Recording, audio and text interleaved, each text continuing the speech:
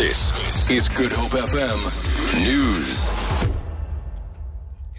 Good morning. Political parties say the Democratic Alliance's lifting of Dianne Kohler-Barnard's expulsion from the party comes as no surprise.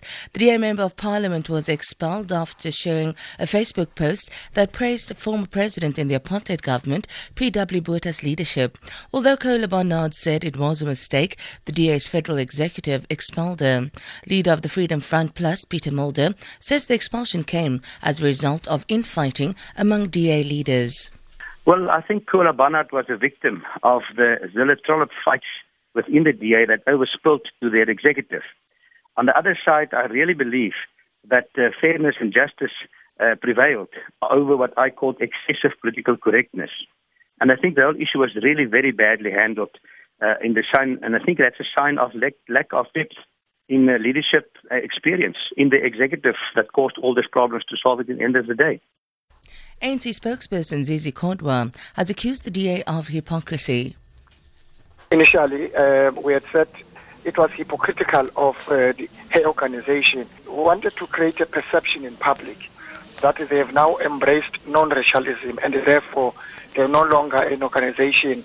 Even that decision was meant to manage public perception. What this latest decision has done is to affirm the fact that her post is now an official position of DA.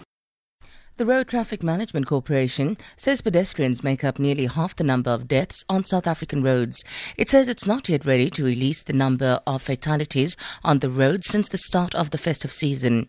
Meanwhile, Acting National Commissioner of Police, Lieutenant General Khomotso Phalane, has called on South Africans to refrain from drinking and driving. He was speaking at a media briefing in Pretoria. People go out of line during this period with celebrations and indulging in liquor, and we can just say drinking and driving is not an option. If you are to be consuming what you enjoy, do not get onto the streets, whether as a pedestrian or as a driver. If you were to be traveling from A to B, get yourself a designated driver who is sober. You can't get a designated driver who's a little bit under the influence than you.